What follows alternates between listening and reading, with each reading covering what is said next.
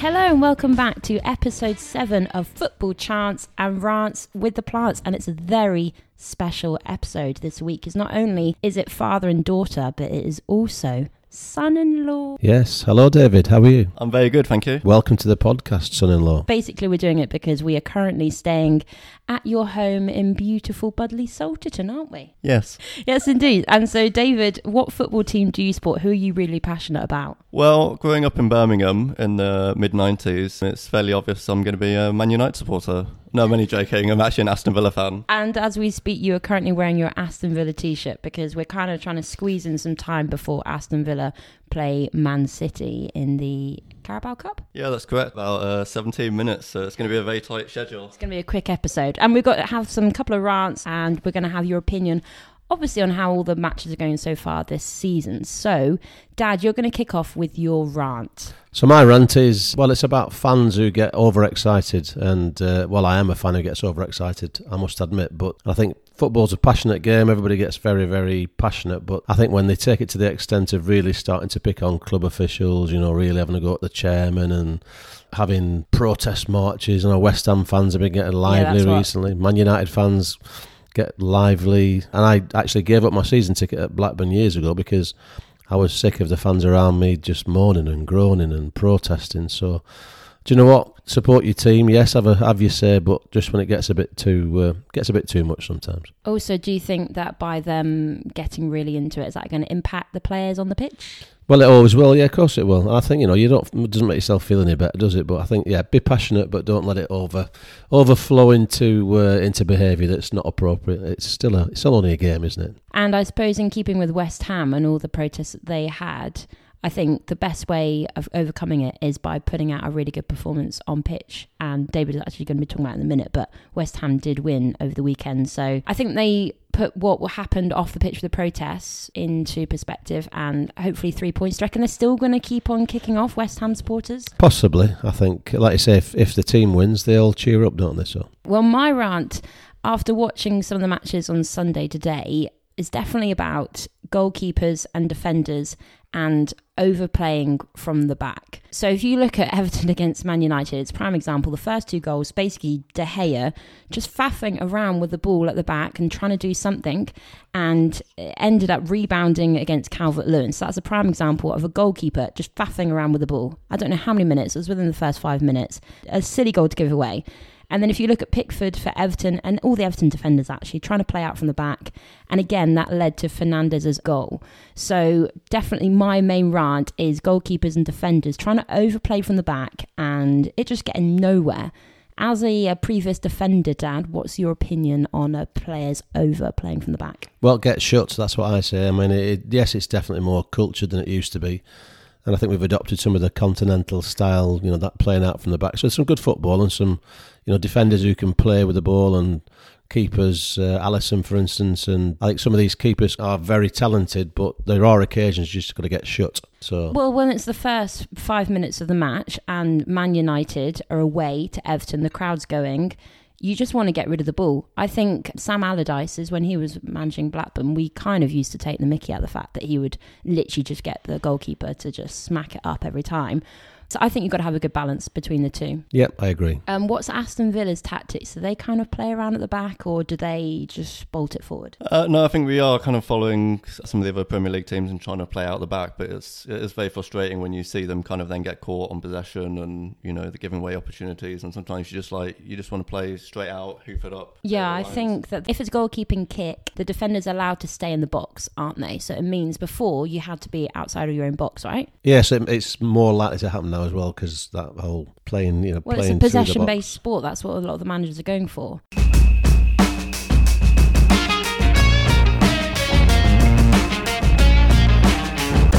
So, David, you're going to talk through some of your Premier League picks from the weekend. So, I think from last night, it's really hard to look beyond the Watford-Liverpool match. So, Liverpool's 18 Premier League wins on the bounce has come to an end, and their dreams of matching the Arsenal unbeatables season is now over. I think they're still so far ahead in the league that I don't think Liverpool fans are going to be that worried. A well-deserved 3-0 victory for Watford with brace from Sarr and a goal from Troy Deeney, and that's actually moved Watford out of the relegation zone on goal difference. And my second pick of the week is going to be West Ham versus Southampton. As we've discussed previously, West Ham really struggling with massive fan protests. It's West Ham's first win in over 2 months, and they've only had 2 points from their last 7 games, so it's a vital 3 points from them. Goals from their main attackers, Bowen, Haller and Antonio. They've just moved out the bottom 3 with that win, and Southampton are now 13th and 34 points. I think that a lot of the press is definitely going to the fact that Liverpool have lost, but you can't take anything away from Watford, right? What a brilliant performance from Watford. Very aggressive, very in the faces. Been there, it's a nice little tight ground, fans on top of you. Brilliant, well done. I think Liverpool maybe sat back and were pretty relaxed overall. Well, they've got to have one bad game, of course, so, fair play to them. How about the Championship? So the Championship, again, there's a standout performance in the Championship. First versus 22nd, West Brom versus Wigan. Morsey in the 73rd minute. I mean, Wigan, what a roll they're on. Another 3 points for them. 5 games undefeated. 73rd minute winner. I mean, they are just absolutely on fire at the moment. Takes them out of the relegation zone. Now on 40 points, 3 points clear of Middlesbrough, who've been dragged back into the relegation zone. West Brom still top, only 1 clear of Leeds now though. You've still got to fancy both those teams to go up automatically. Boing, boing, Baggies bouncing back up. Well done Wigan, fantastic. The other one was a 6-pointer, both teams looking for playoff places. Fulham, Preston, 2 promotion rivals. Last time they faced each other at Deepdale, 2-1 to Preston, but Fulham managed to get the points this time round. Own goal from Nugent, and then a very late goal, 95th minute from Kamara. Preston still in the playoff places, 6th, but just 2 points ahead of Bristol City, and it's getting very close up there. Fulham 3rd, 5 points behind Leeds. A good win for Fulham, as I say, a real 6-pointer. Into League One, we had a big win from Wimbledon. They've ended Gillingham's 15-match unbeaten run after a 91st minute winner from Callum Riley. That was at Pressfield. So it was Gillingham 1, AFC Wimbledon 2. So Wimbledon themselves, they were winless in 7 games prior to the kickoff, but Wimbledon's slowly creeping up the table. They're now in 19th place on 34 points. So they're now 8 points clear of Tranmere Rovers. And Gillingham, as a result, now dropped down to 11th, and they're 7 points off the playoffs. And then my other pick in League One, you got Doncaster Rovers against Wickham, 3-1 to Doncaster Rovers. A big 3 points at Keepmoat Stadium. So 2 teams really hoping for promotion there. And it's a great bounce back after successive away defeats. And Doncaster move up to 10th, and they're 6 points off the playoffs. But Wickham stay in 4th, and they're 2 points off Coventry in 2nd place. League 2, Grimsby Northampton is my first pick. 3-0 to Northampton. Good and 2 from Morton at Blundell Park. Grimsby have been on a decent run recently. Holloway's got the team playing well, and I know a few people in the area actually, and he's got the town united, going into town, buying beers for people in pubs and all these sort of things. So, but a real brilliant win for Northampton, takes them to 6th. Grimsby are safe, but Northampton will be chuffed with that, keeps them in the playoff places. Second one is Oldham, Newport County at Boundary Park. 5-0 win to Oldham. Not often you say that. 2 for Rowe, and that takes Oldham to 41 points. And I think actually Oldham could be a tip for promotion next season. Manager Dino Mamria, Tunisian manager actually, played for Burnley, Doncaster, managed non-league teams, ended up at Southport and Nuneaton, managed Stevenage, and now managing Oldham. They are a bit up and down, but this Tunisian might just get Oldham. I think they're a tip for promotion next year. I suppose now's a good time as well to see if you're in form towards the end of this season. They're the ones that you'll be looking at for potentially going up next season, right? I mean, Oldham have been up and down there in the old First Division or Premier League perhaps. So Oldham have seen some good times in the past, and I think they could be one for the future.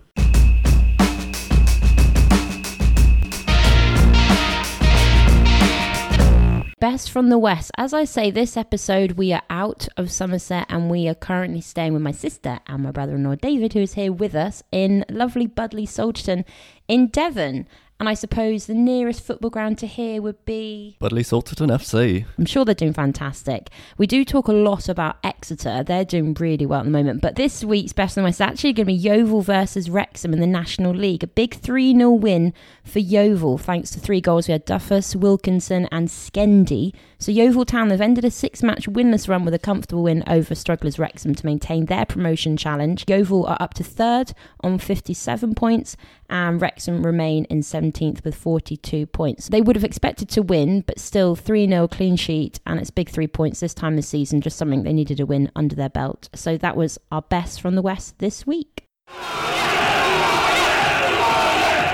Right, our guest this week, David, you've got a rant for us now. Neither me or Dad know what you're going to talk about. So go on then, now's your time to have a little rant. So my rant is something that's very hot in the press at the moment, which is financial fair play, and Man City are currently getting the eye of UEFA at the moment. I think if we're being realistic about football and football clubs, very few of them are actually sustainable. And you look at, most of the Premier League and the Championship, they're reliant on the money that the owners are pumping into them in order to keep them going. I think it's ridiculous. You look at clubs like Chelsea, Man City, all these big clubs, they're all relying on money being poured into them. They wouldn't be where they were if it wasn't for these owners coming in and putting in the money. If we're looking at financial fair play, what we're trying to avoid is clubs going bust, and you're looking at clubs like Bowie that have gone bust this season, and there's clubs before that like Darlington. I remember going to see Darlington probably back in 2004 possibly at their stadium, lovely stadium they built, but it was just unsustainable, far too big for the crowds and attendance, etc. And they ended up going bust, and ultimately it's the fans that are missing out. They're supporting their clubs and then they're going bust, and that's it really. And I think financial fair play rules aren't addressing that at all in terms of sustainability in clubs. I think it's ridiculous when we're looking at this in terms of punishing clubs like Man City. Like, everyone knows they're getting money pumped in by the owners, but they're not going to go bust as long as they've got that support behind them. Well spoken by an accountant. There you go. I was going to say, you're going to know everything because you're an accountant. You've got an unfair advantage. Actually, really good having you here because anything like that, I'm kind of just not in the know at all. Okay, I've got one more rant. So mine's very much about players on pitch basically talking their way into a yellow card. I think it became really apparent when it was the Champions League midweek match, Chelsea against Bayern Munich, and Jorginho, for no apparent reason, gets a yellow card because he's just chatting off and being rude to the referee. Ultimately, you're being rude and then you get a yellow card. So now, as a result of having a yellow card, it means he misses the second leg against Bayern Munich in the Champions League, and all for the sake of the fact he just couldn't control his temper, really. So yeah, I mean, it's the Six Nations at the moment, a break this week, but Six Nations, and as we keep getting reminded, when the referees in rugby, anything gets said to them, they're really well disciplined rugby players, and football is the polar opposite. Nobody knows quite why, but very disrespectful, and it's just strange, isn't it? That's exactly the thing. They are disrespectful. And then I'm not sure if it was necessarily for this reason, but Fred for Man U, again, it wasn't really a handball, but he got a yellow card. He went straight up into the referee's face, and as a result, he did get a yellow card. My suggestions are, A, be more respectful to the referee, and have some anger management classes. You shouldn't be that rude. You wouldn't be like that in person, would you, in real life? And I think for Fred to get in somebody's face, he's on his tiptoes, isn't he, as well, to be fair. Is he really small, is he? Well, he's quite small, yeah. As small as Ryan Fraser? Not that small, no. And then also, because I'm a massive fantasy football fan, we get deducted points when they get yellow cards, and it's just so frustrating. At least get a yellow card for something where, you know how they say, oh, he's taken one for the team and he's maybe drawn a foul at the right time. Chatting back to the referee and getting a yellow card is a waste of time.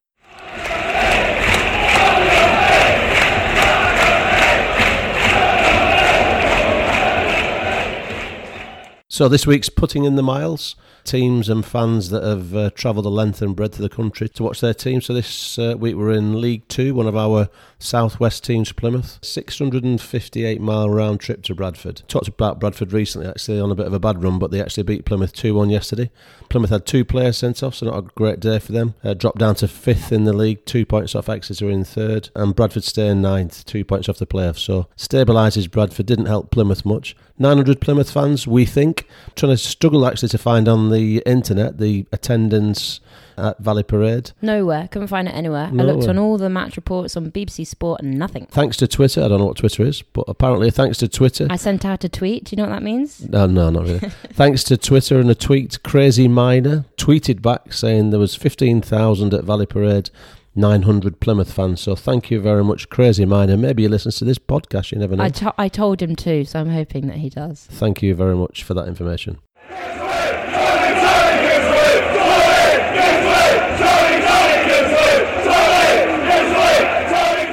So we said earlier that, because we have mentioned in the past that myself and Dad support Blackburn Rovers, so for us it's really cool having a different perspective, because David, you obviously support Aston Villa, so I just wanted to maybe ask you a couple of questions on Aston Villa, if you don't mind. So who would be your star player of the season so far for Aston Villa? Well, I think it's impossible really to look beyond Jack Grealish. What a star player he's been. He gets the ball, is comfortable on the ball, drives with it. Everything Aston Villa does centres around his play, etc. How he's not in the England team yet, I'm just not quite sure, because he offers something different to what a lot of the other players will offer in terms of he's comfortable with just getting the ball and is just happy just to run at the opposition.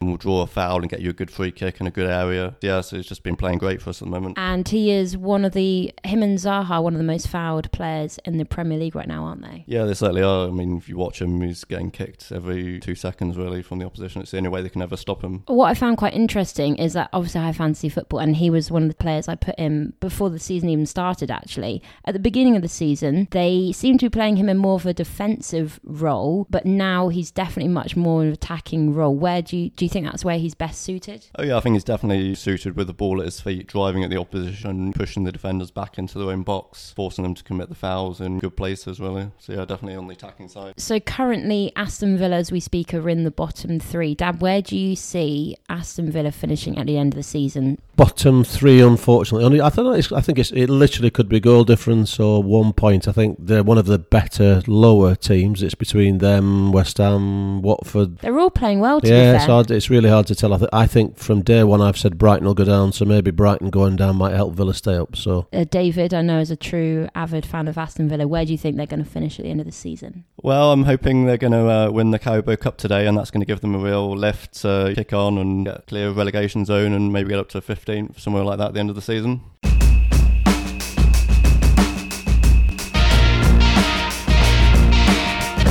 We're going to have just myself and David. Dad, you're on a little break from Barnet of the Week this week. How do you feel about that? Good.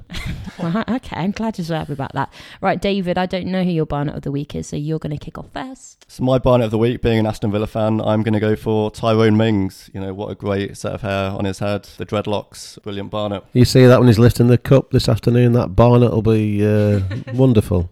Do you think it might impact his defending a little bit? I think defenders should just have all their hair shaved off. Will that not impact the heading of the ball?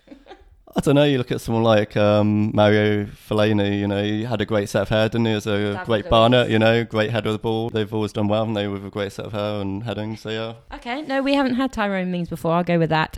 My Barnet of the Week, I have to be careful how I say this, Daniel Farke, the Norwich manager. Have you seen his hair recently, Dad? No. Well, it's middle parting, and it's very slick back. He's got a lot of it, and I've noticed that when the match is actually going on, it's kind of all over the shot, but as soon as he's in for a press statement or anything like that, it's all slick back and it's looking very, very neat. So my Barnet of the Week is definitely Daniel Farke.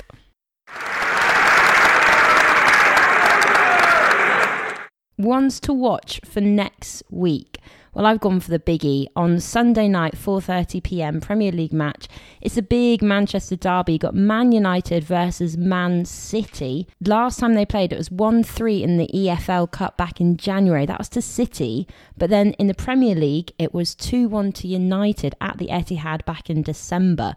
I don't know how this one's going to go. I think with any kind of derbies, you're leaning more towards the fact that it could be a draw. So I'm going to say Man City 1-1. David, what do you reckon it's going to be, Man U versus Man City? I think Man City are going to edge it 2-1. Dad, what are you saying? I'd go draw as well, actually. Maybe 2-2, though. So my one to watch is from League 2, and it's a local derby, Scunthorpe versus Grimsby.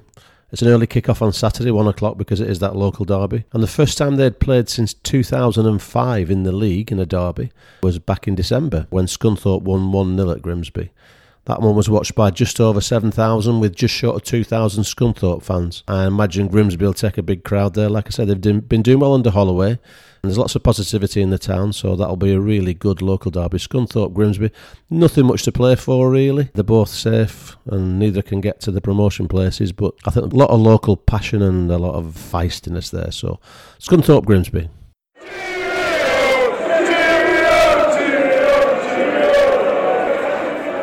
We are short of time because, as we speak, Aston Villa are currently playing Man City. And David, you're looking very twitchy. I can hear screaming from the lounge. So I think, is it currently 0-0? Are we thinking that's what it could be? I'm currently following the text updates, and it is currently 0-0. So we're going to leave it there. Thank you very much, David, for joining us on episode 7 of Football Chants and Rants with the Plants. You might be back. Would you be willing to come back? Have you enjoyed the experience enough? Yeah, I've definitely enjoyed the experience. Yeah, it's enjoyed my debut performance. Have to see if I get substituted off and, never to be seen again. Bonding with father-in-law and sister-in-law. There you go. Move on.